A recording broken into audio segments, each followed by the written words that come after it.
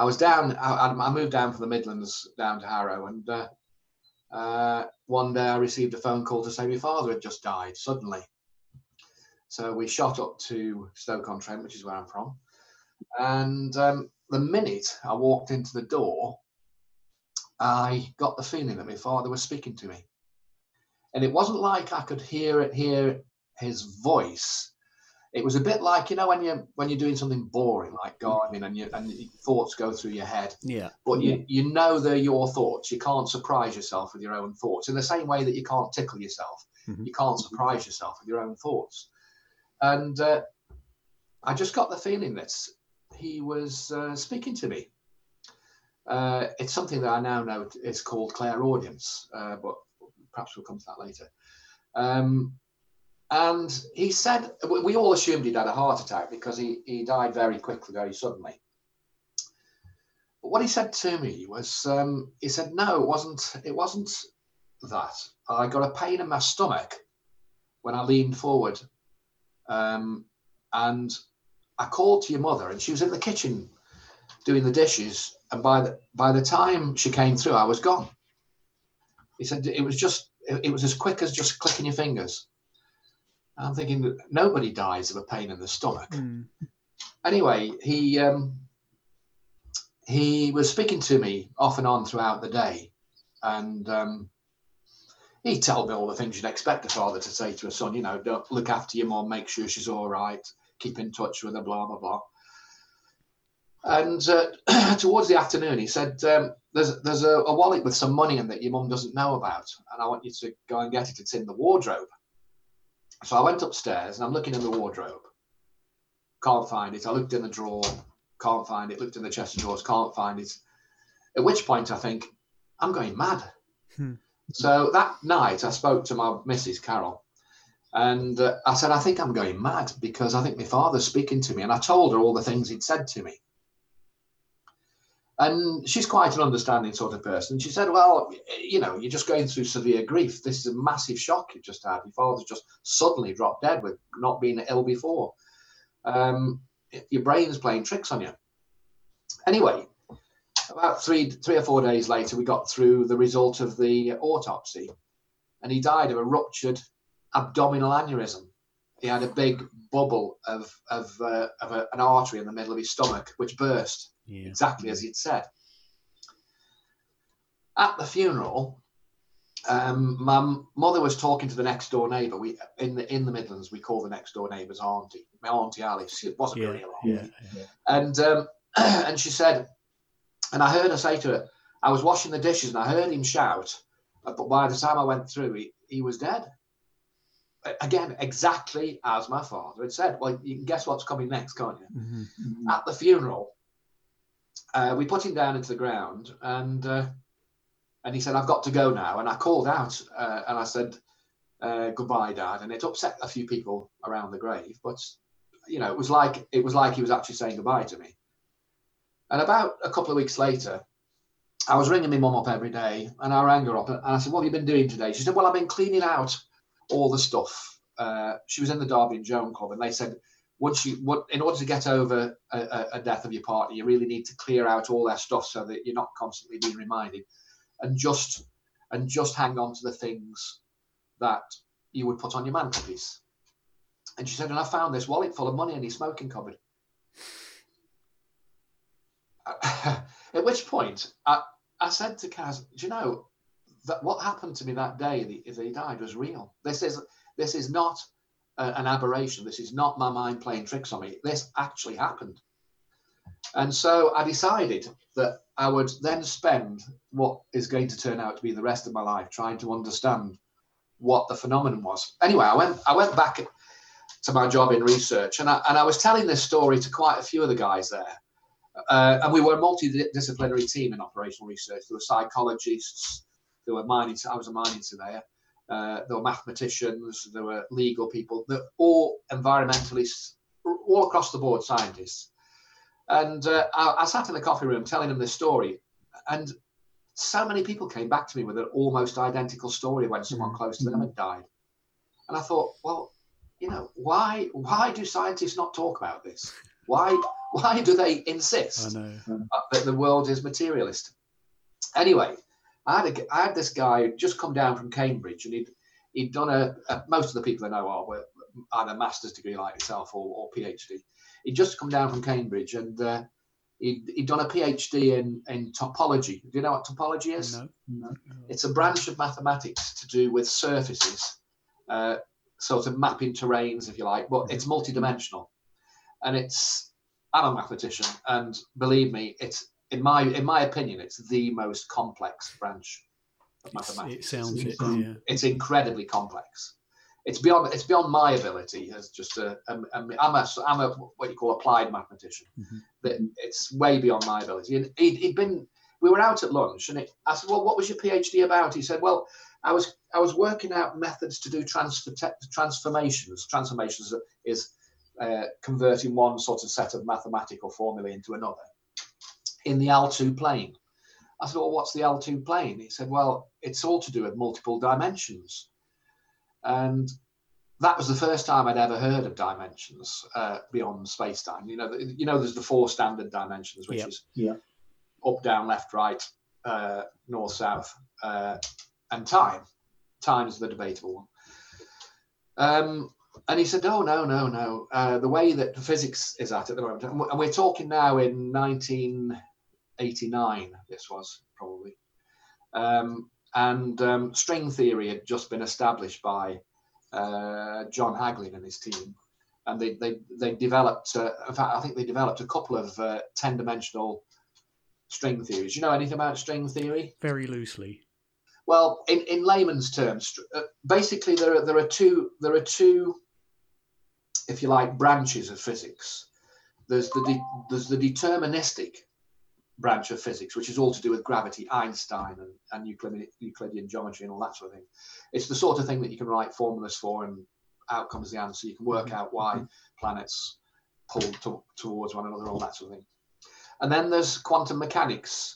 And quantum mechanics is the physics. It's the most validated science in existence. Quantum mechanics. When they do experiments on quantum mechanics, the results agree with experimentation. The experimentation results agree with theory to about 6 or 7 sigma. What that means is to something like 10 decimal places. And so, but the thing about quantum mechanics explains all the other forces. The nuclear strong, nuclear weak, blah blah blah, and electromagnetism, and it's probabilistic rather than deterministic, which means there are no exact answers. There are just a set of probability equations, and we know that quantum mechanics is as true as we can validate it, and we also know that gravity is as true as we are able to validate it, and we know that they both exist side by side in the same universe. So there must be some unifying mathematics that fits them together. Yeah. And so, what in general terms that's called a unified field theory. It's actually to do with fields, but I won't go into the details of that. And Einstein never managed to achieve a unified field theory because it wasn't actually achieved until 1985. But it's completely theoretical. You might think I'm going off on tangents here, but it's interesting to know the mathematical background because it's leading somewhere. It wasn't until 1985 that John Hagelin and his team developed the first unified field theory, which actually married the 2 branches of physics together in a single theory. The only snag, if you can call it a snag, was that it required an extra 6 spatial dimensions over and above space-time. It required 10. And by 1991, so many PhDs were being done on string theory that there were 5 competing string theories, all of which were slightly different. And then what I consider to be the cleverest person since Turing, probably, but certainly the most clever person on the Earth at the moment, Professor Ed Witten. He looked at the 5 theories, and by adding an extra dimension and making it 11 dimensions, he said all the other 5 theories were subsets of an 11-dimensional, what they call manifold. So that theory was called M theory. Nobody really knows what M stands for. But what I'm saying is that it's all theoretical and it all explains a load of stuff. But at the moment, there is no empirical evidence for string theory, because how do you set up an experiment to examine what happens in hyperdimensional space? Yeah. I don't have the means to do it. Yeah, well, CERN have conducted a few experiments so far, which have been inconclusive. They're looking for supersymmetric particles, which is one of the predictions of string theory. And if they find them, then it doesn't prove string theory, but it's evidence for it. Anyway, so why am I telling you all that? Bearing in mind that at the time when I was talking to this guy, this PhD guy, I was seeking a better understanding of what the spirit world might be, because obviously I'd spoken to quite a few spiritual people about my father's, speaking to me after he died, and this concept of the spirit world kept coming up, and it just 2 and 2 does make 4 sometimes, and it just occurred to me, well, the spirit world could exist in these extra dimensions. It could. That's why it's a bit ephemeral, a bit sort of difficult to grasp, because it exists outside of space-time. And so I went forward on the assumption that spirituality was derived from this hyperdimensional space. And this was back in the 1980s. And I started to write a book called The Dimensions of Consciousness, not surprisingly, perhaps. And, but I found by about 2008, 2009, I found that my knowledge was increasing at a faster rate than I was writing at. So I abandoned the book and I started to write a blog, I think in about 2010, I think it was, called The Dimensions of Consciousness. It's still online. I only wrote it for about 2 years. I went blind in 2012 through a botched operation, and I had to abandon all computer work. It was a bit traumatic, but needless to say, I wouldn't be here now if I couldn't see now. But so I only wrote the blog for a couple of years, but I basically reached a point where I'd laid what I've just said to you. I'd laid that down as a sort of scientific framework. And I'd talked about time. You might want to look it up. It's on Blogspot. I think it's the real Jeff Hall .blogspot. Brilliant. And I've had quite a few people say that it's well put together, and I've had a few skeptical materialists say you're talking a load of poppycock, but I'm used to that by now. It's one of the things as a scientist, the minute you step outside the box, which is what I've done. The minute you step outside the box, you find that you get flamed, as it used to be called, trolled, as it's called these days, by people whose perhaps careers depend on not changing the scientific paradigm. Anyway, I mentioned earlier John Hagelin. As John Hagelin, Dr. John Hagelin. Have you ever seen the video The Secret?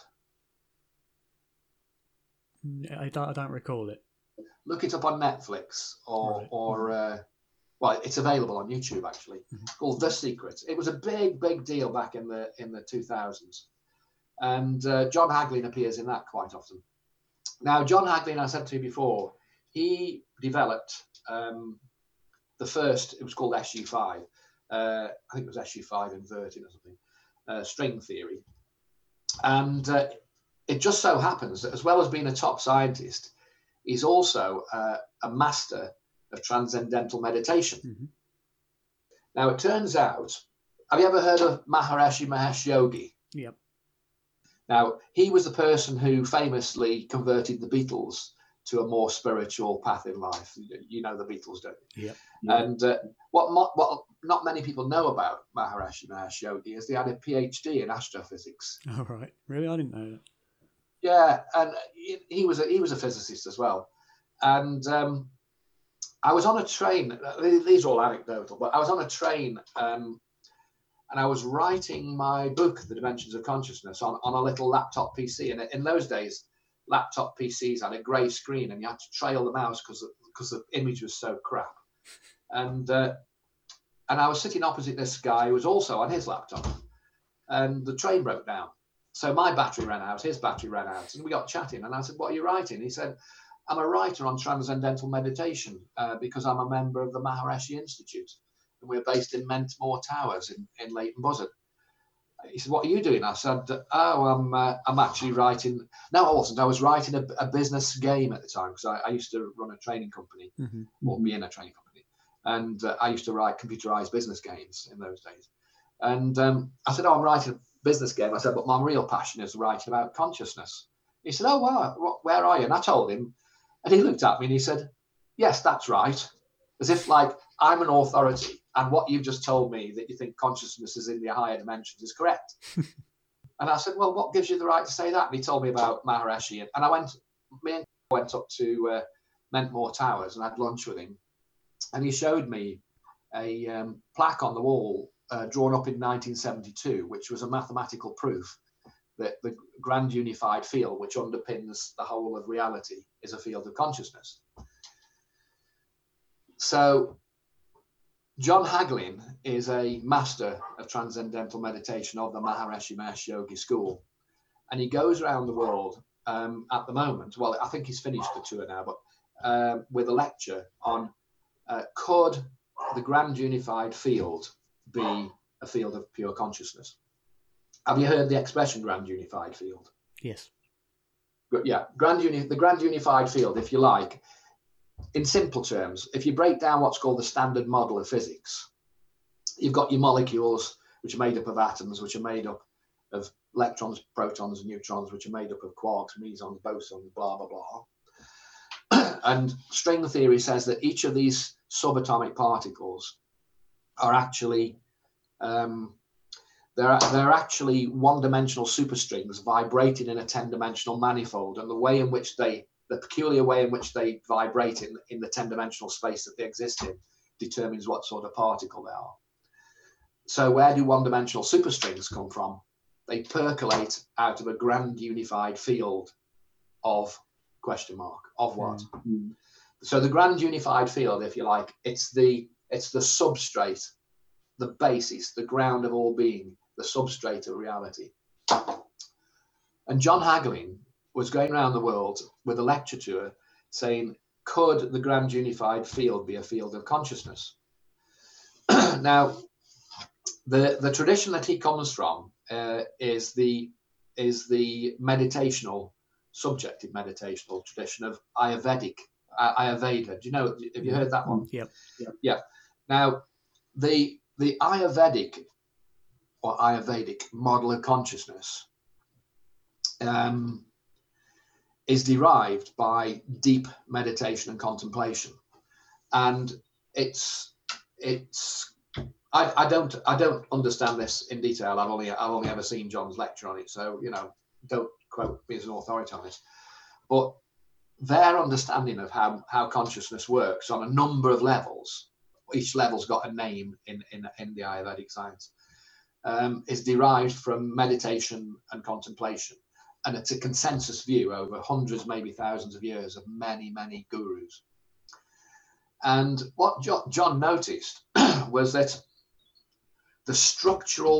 each level in the structure of the Ayurvedic model of consciousness has a different number of elements in it.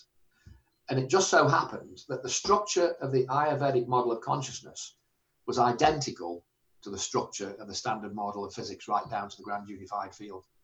So he naturally asked the question, could they be the same one and the same thing? And as a result of that and my own researches, I've become a panpsychist. I don't know if you've seen me talking about that online. Basically, there are a few definitions of panpsychism, but my definition of panpsychism is that the ground of all being is a field of consciousness, and therefore consciousness, it pervades the whole of reality at every dimensional level. It's beyond space-time. And it's everything that exists begins with consciousness. It percolates out of a field of consciousness. Therefore, consciousness itself must be ubiquitous throughout the universe, which sort of implies that life must be as well. I got interested in extraterrestrials or extra dimensionals, as they call it these days, by the way. I don't know if you know that. And there's a lot of bull around on that subject, as well as a lot of really good information, but I won't go into that now. And anyway, backtracking a bit, I talked about the book and the blog. I gave up the blog and because I couldn't see well enough to write. And about 2 years later, my eyesight had recovered to the point where I could work again. And I thought, well, what's the best way of doing this? What I'll do is I'll join a few Facebook groups that deal with consciousness, because I was on Facebook. Have you joined the what is it called now? The Consciousness Project. I mean, the one called Project Consciousness. Yeah. That's the one. Yeah, that used to be called the Human Consciousness Project, but it got confused with the Global Consciousness Project, which I'll tell you about in a minute.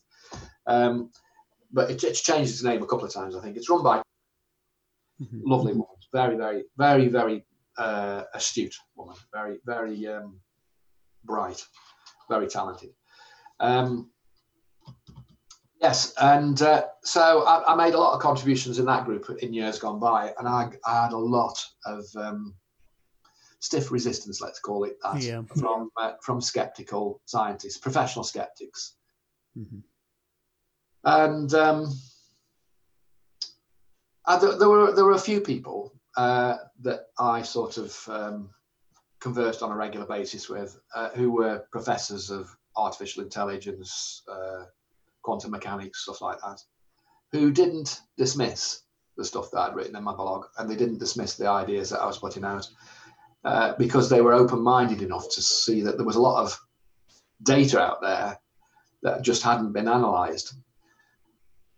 And one of the problems that science has is that to conduct experiments is expensive, and the money comes from sponsorship, usually philanthropists or institutions that want to make money out of the research, the results of the research. And it's nigh on impossible to get real money up front to look into what's called psi research. Yeah. And so there's a lot of data out there, but it's often dismissed by scientists. It's often dismissed because they've got a particular axe to grind, and they can always say, well, there's no empirical evidence for it, and there's no empirical evidence for two reasons. One is that the funding's not available, and any professional scientist who chooses to get involved in psi research is risking his career. And if it's a professor, he's risking his tenure at university by getting involved in it. That's how closed the scientific world is. And where was I going with this? There are people like Rupert Sheldrake. Have you come across Rupert Sheldrake? Yeah. He's one of the skeptic busters, and he's bust quite a few of the myths that exist in science. But I don't know if you've come across the some of the standard myths in science. For example, that there was a Big Bang that started the universe. You know that there's absolutely no solid evidence for that. Yet scientists take that as a given. That I think the expression is "give me one miracle and I'll show you the mathematics of the rest." There's also the idea that life on Earth developed from a primordial soup, I think they call it. If this is treated as scientific, almost dogma, that life sprung out of a primordial soup with a combination of lightning and goodness knows what else and a few miracles. Absolute rubbish. Absolute no evidence for that at all anywhere. That's pure speculation. It's funny because if you hear those sort of things, it's taken as so concretely the truth that it's you never question if there's evidence or not. And the thing is that the scientists will say, where's your proof for the psi phenomenon? And you can always turn around and say, well, where's your proof for the Big Bang? Where's your proof for the origin of life? I mean, there's a local woman called Mangia Samantha Lawton. She lives in Amersham, or lived in Amersham. Wrote a book called Punk Science. She's actually a medical doctor, but she's interested in physics. And she expelled a lot of the myths of science, amongst which are the ones I've just spoken to you. There's another one which, if you think of this as an obvious question in science, given that human life starts with a single cell that splits, how does that single cell know what to become?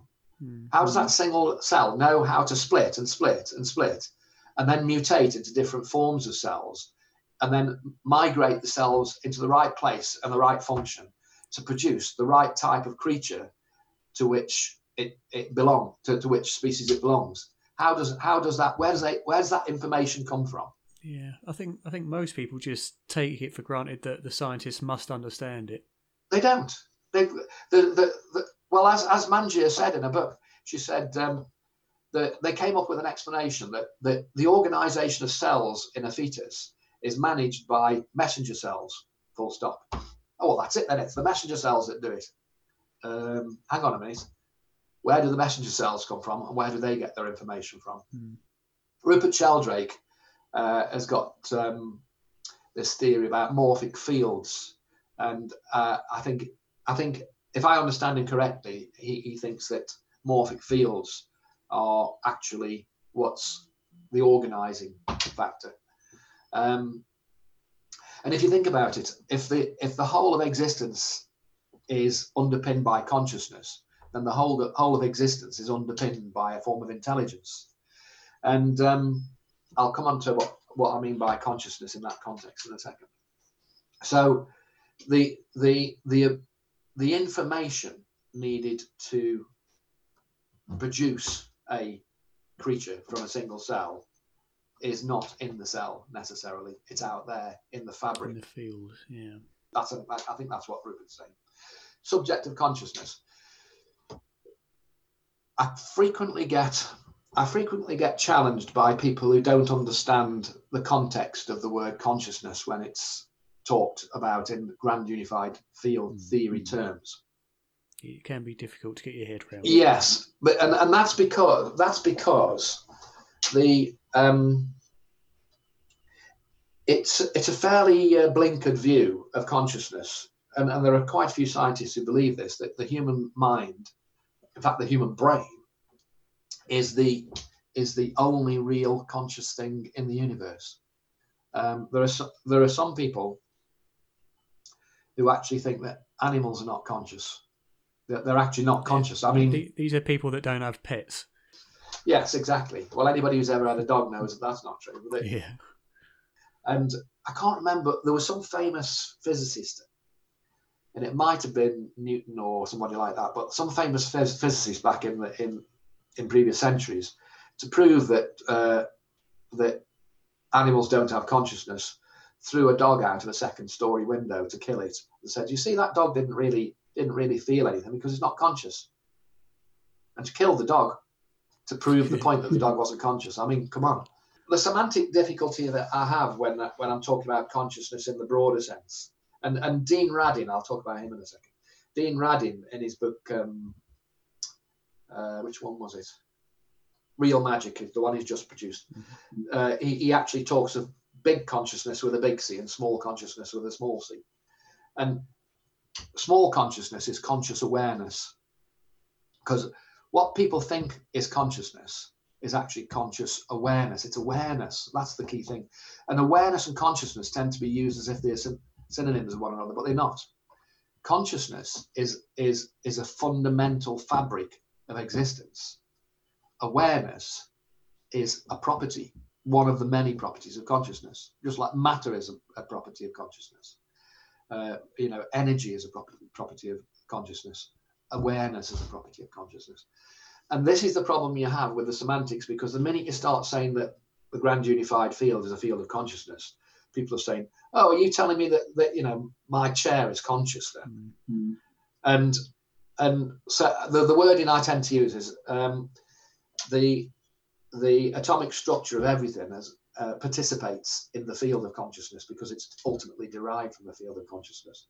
That doesn't necessarily mean to say it's got awareness. Yeah. And I developed an idea which has been taken up by a few people. I've seen it. I originally wrote about this in my blog in 2011. That there's a spectrum of consciousness or conscious awareness, and you can think of it as like the electromagnetic spectrum. The electromagnetic spectrum goes from the broad wavelengths of infrasound right up to the super high frequencies of gamma rays and X-rays and beyond. And human beings are tuned in to a very narrow band of this massive, massive spectrum. We are tuned into a band that's that wide on a spectrum that's that wide, called visible light. So we can see visible light. But just because we can see visible light, that doesn't mean to say visible light is the definition of the spectrum. Similarly with consciousness, it's the same model of this spectrum of consciousness idea. Consciousness is a spectrum, and it vibrates at different levels. In the spiritual traditions, they talk about the vibrations of consciousness and the vibrations of spirit. They always use the word vibrations. But the vibrations can have different frequencies. And the frequency that human beings are at makes us the preeminent conscious entity on the earth at the moment. No, should I say on the earth at the moment? Mm-hmm. But there are higher levels of consciousness, which are spiritual levels of consciousness, disembodied levels of consciousness, the spirit world. These spirit people that us spiritual people talk about, and then there are the other ones that are so low in vibration that they're dormant, if you like. The consciousness of a rock, the conscious awareness of a rock is dormant. It's inert. It's at such a low level. You could almost think of it as one bite of consciousness, which in its own right, it can't do anything. It can't turn itself into awareness. And there's a guy called Tononi who's written this book called Integrated Information Theory, where he talks about, and I haven't read it yet. I bought the book, but I'm still reading something else at the moment. I've read about his book, which is why I bought it. And his basic idea is that when information comes together in enough quantity, in enough complexity, and that information is processed in a particular way, it then defines what level of consciousness comes out. And he calls this measure phi. As I say, I can't say more about that at the moment because I haven't read the book. Yeah, but that's my understanding of it. And I think he's basically talking about the same idea that there are different levels of consciousness that he's measuring using this phi term, and I call them different vibrations of consciousness. But that opens the door. If you accept the idea of a spectrum of consciousness, it opens the door to disembodied consciousness, higher dimensional consciousness, spirits, and let me talk a bit. Let me talk about ions, just in case you're not. Have you come across the Institute of Noetic Sciences yet? Yep. Yes. Well, you may have come across Dean Radin. Yep. A little. Well, he's gone grey now, but he used to be a dark-headed guy. Dean Radin is the chief scientist at the Institute of Noetic Sciences. And the Institute, I think Noetic Sciences are the science of knowledge and understanding. And they've done a lot of the apocryphal research into consciousness. They are the ones who actually do the research and get funding for the research that conventional science won't fund. And he took over a project called the Global Consciousness Project. I mentioned it earlier. Have you come across that yet? Again, it's all to do with random number generators. Mm-hmm. Now it started. I think it was Roger Nelson in Princeton set up the project originally in the 1980s, and I think they were originally looking to see whether human intention, what they were trying to do is to see if they could detect non-local phenomenon. What's the word? Can't think of the word. Non-local effects, for the time being, of consciousness. So what they were doing was they were putting students in front of random number generators that were generating ones and zeros on a random basis, but evenly, to see if they could influence the machine to produce more ones or more zeros. So they were trying to show that human intention, could affect a physical device at a distance just by thinking about it. And some of their results were quite encouraging. And so they went on to say, well, could it be that human attention could be detectable?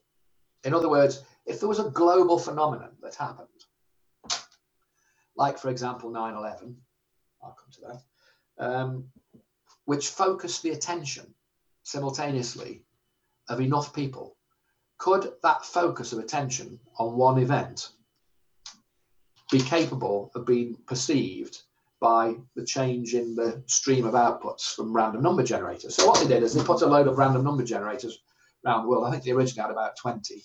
I think there are hundreds now. This was in the 1980s. And what these things did is they just put out random numbers 24/7, 365 all the time. And all the data was sent back to what was then Princeton, but now is Islands. And then what they did is they did what's called a retrospective analysis. When an event happened that caught the attention of the world, Princess Diana's wedding was one, O.J. Simpson's trial was another, 9/11 was another, the tsunami was another. Mm-hmm. What they then do is they go back and they look at the data, which has been sort of collected without any particular objective other than to collect the data, to see whether when these events happened, did the machines go off random? And they use a statistical technique called cumulative analysis. And it's pretty much certain now that it does happen. And they're at a level now of 7 sigma. Now, what 7 sigma means is that it's 7 standard deviations away from what you'd expect randomly. And in a lot of science, do you know much about statistics, by the way? Again, very, very loosely. Only briefly have I touched on that. Let me just give you a very brief statistics 101. Basically, when a random event happens, and you can plot the number of occurrences of a particular value that happens in any population. Mm-hmm. I'm trying to simplify it and generalize it. And basically, some values occur more often than other ones.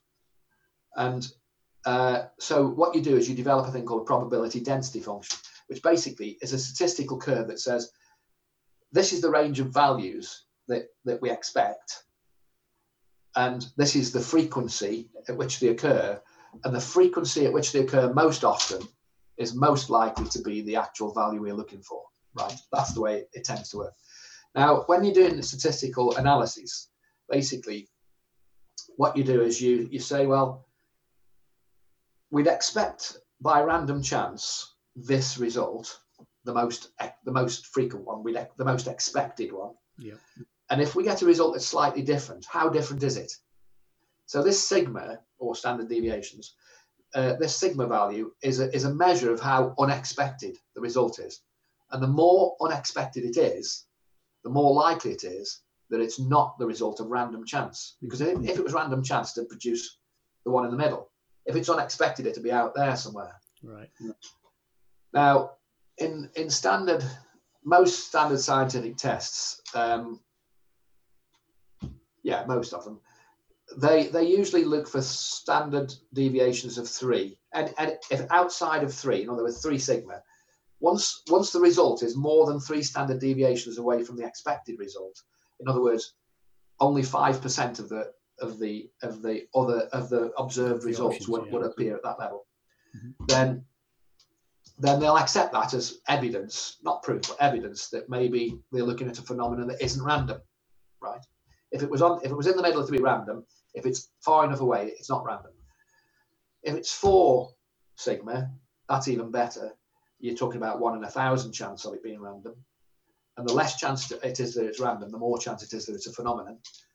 5 sigma, it's exponential. 5 sigma is like 20,000. I don't know what the numbers are. Mm-hmm. But when you get to 7 sigma, you're talking about 1 in a billion chance that it's random. Mm-hmm. And the Global Consciousness Project analysis shows that human consciousness does affect these random number generators, and the chance that what they've observed is random is less than 1 in a billion. So therefore, it's a phenomenon. Does science accept it? No. They trot out with this mantra of extraordinary claims require extraordinary evidence. Well, how bloody extraordinary is 7 sigma? You don't see that very often. And so Dean Radin and Institute of Noetic Sciences is a good way to start your researches into consciousness, because if you're interested in the science of it, that is. I ought to stop a bit now and give you a chance to speak. That's all right. I mean, it's interesting. I love all this sort of stuff. I think of questions that I had with your experience to begin with of your father talking to you. So you experienced that as thoughts of your own, but were they distinguishable from your own general kind of flow of thoughts? That's a very good question, and I will come in a minute to telling you why I've become a spiritualist medium, which I have, because this is an issue that when you're doing your spiritual development as a medium, this is one of the things you have to deal with. The channel of communication from the spirit world, whatever that might be, is subconscious. So therefore, it doesn't come through your normal cognitive system. Your cognitive system being your 5 senses that get interpreted by your brain. It comes in subconsciously at some deep level. And the whole point in training to be a spiritual medium or a psychic, I'm not psychic, I'm just a medium, is that you learn to get your own thoughts out of the way and allow the subconscious thoughts to come to the surface unfiltered and unabridged. And so when my father was speaking to me, yes, I could sit and imagine my father speaking to me, and I could imagine his voice, but that would be my conscious cognitive system working, wouldn't it? Mm-hmm. And could I actually surprise myself with something that I've made up out of my own head? You can't. And this is how you distinguish your own thoughts from the communication that comes in from the field of consciousness, let's call it that. That you know when, or it's a good clue that it's not coming from you if what's coming into your head surprises you. And so the things my father was saying surprised me. It surprised me when he said he got a pain in his stomach. Mm-hmm. I thought, well, where did that come from? You know, I didn't dream that up. That just came to me. Where did the wallet with the money in it come from? I didn't dream that up, did I? I mean, what did I know about it? And with practice, you can actually allow your subconscious mind to speak to you, and you can listen to it, but beware of the fallacy of believing everything your subconscious mind tells you, because your subconscious mind can also come up with a load of poppycock as well. So it's a very difficult thing to discipline yourself to do. And I mentioned earlier about science. There were 2 reasons why science doesn't fund psi experiments. One of them is funding, which I've talked about, and the other one is that a lot of the experiments that are actually conducted tend to be a bit inconclusive. The effect that they tend to measure, although it's measurable, it's not significant. And when you actually create an experiment, when you set up an experiment, it's very important that you design the experiment. When I studied for my master's degree, one of the modules that we did was experimental design. How do you design an experiment to design out all of the biases and all the chance of, you know, what they call confirmation biases. Yeah. One thing that is never accounted for in experimental design in Psi is the psychic effect of the experimenters themselves. And I think this is a significant effect. You tend to find that Psi experiments that are conducted by people who believe in spirituality produce better results than scientific experiments produced by hardened skeptics. And the hardened skeptics say, oh, it's all confirmation bias. And they can't see the obvious thing in front of them. It's their own psychic effect on the experiment, that the very thing that they're actually trying to detect is the thing that they subconsciously using to spoil the experiment. They're not designing themselves out of the experiment. And it's actually, I don't know how you do that actually. Although, what have you met online? You won't ever forget her once you've met her. You don't forget a name like that. She appears quite often in the Consciousness Project. She was one of the people that was actually involved in the psychic spying program run by the American government. She was a remote viewer, and she's got a lot of very interesting stuff to tell people about that. I mean, they used to sit in isolated rooms from one another, all the mediums, all the subjects, and sometimes they were given a piece of paper with some numbers on it, and her attitude, what do these numbers mean? It means nothing to me. That was all they were given as input, and somehow the numbers, by the way, were coordinates of Russian missile silos and things like that. Right. And somehow they managed to visualize the place that was represented by the numbers on the papers. Now that defies all common sense and all logic. Yeah. And I believe that the project was closed down by George W. because his Christian beliefs thought it was some sort of heresy. Was that Project Stargate or whatever it was called? Yeah, something like that. Yeah. They just thought it was all bunkum, because what they'd done is they'd used their own confirmation bias to dismiss it.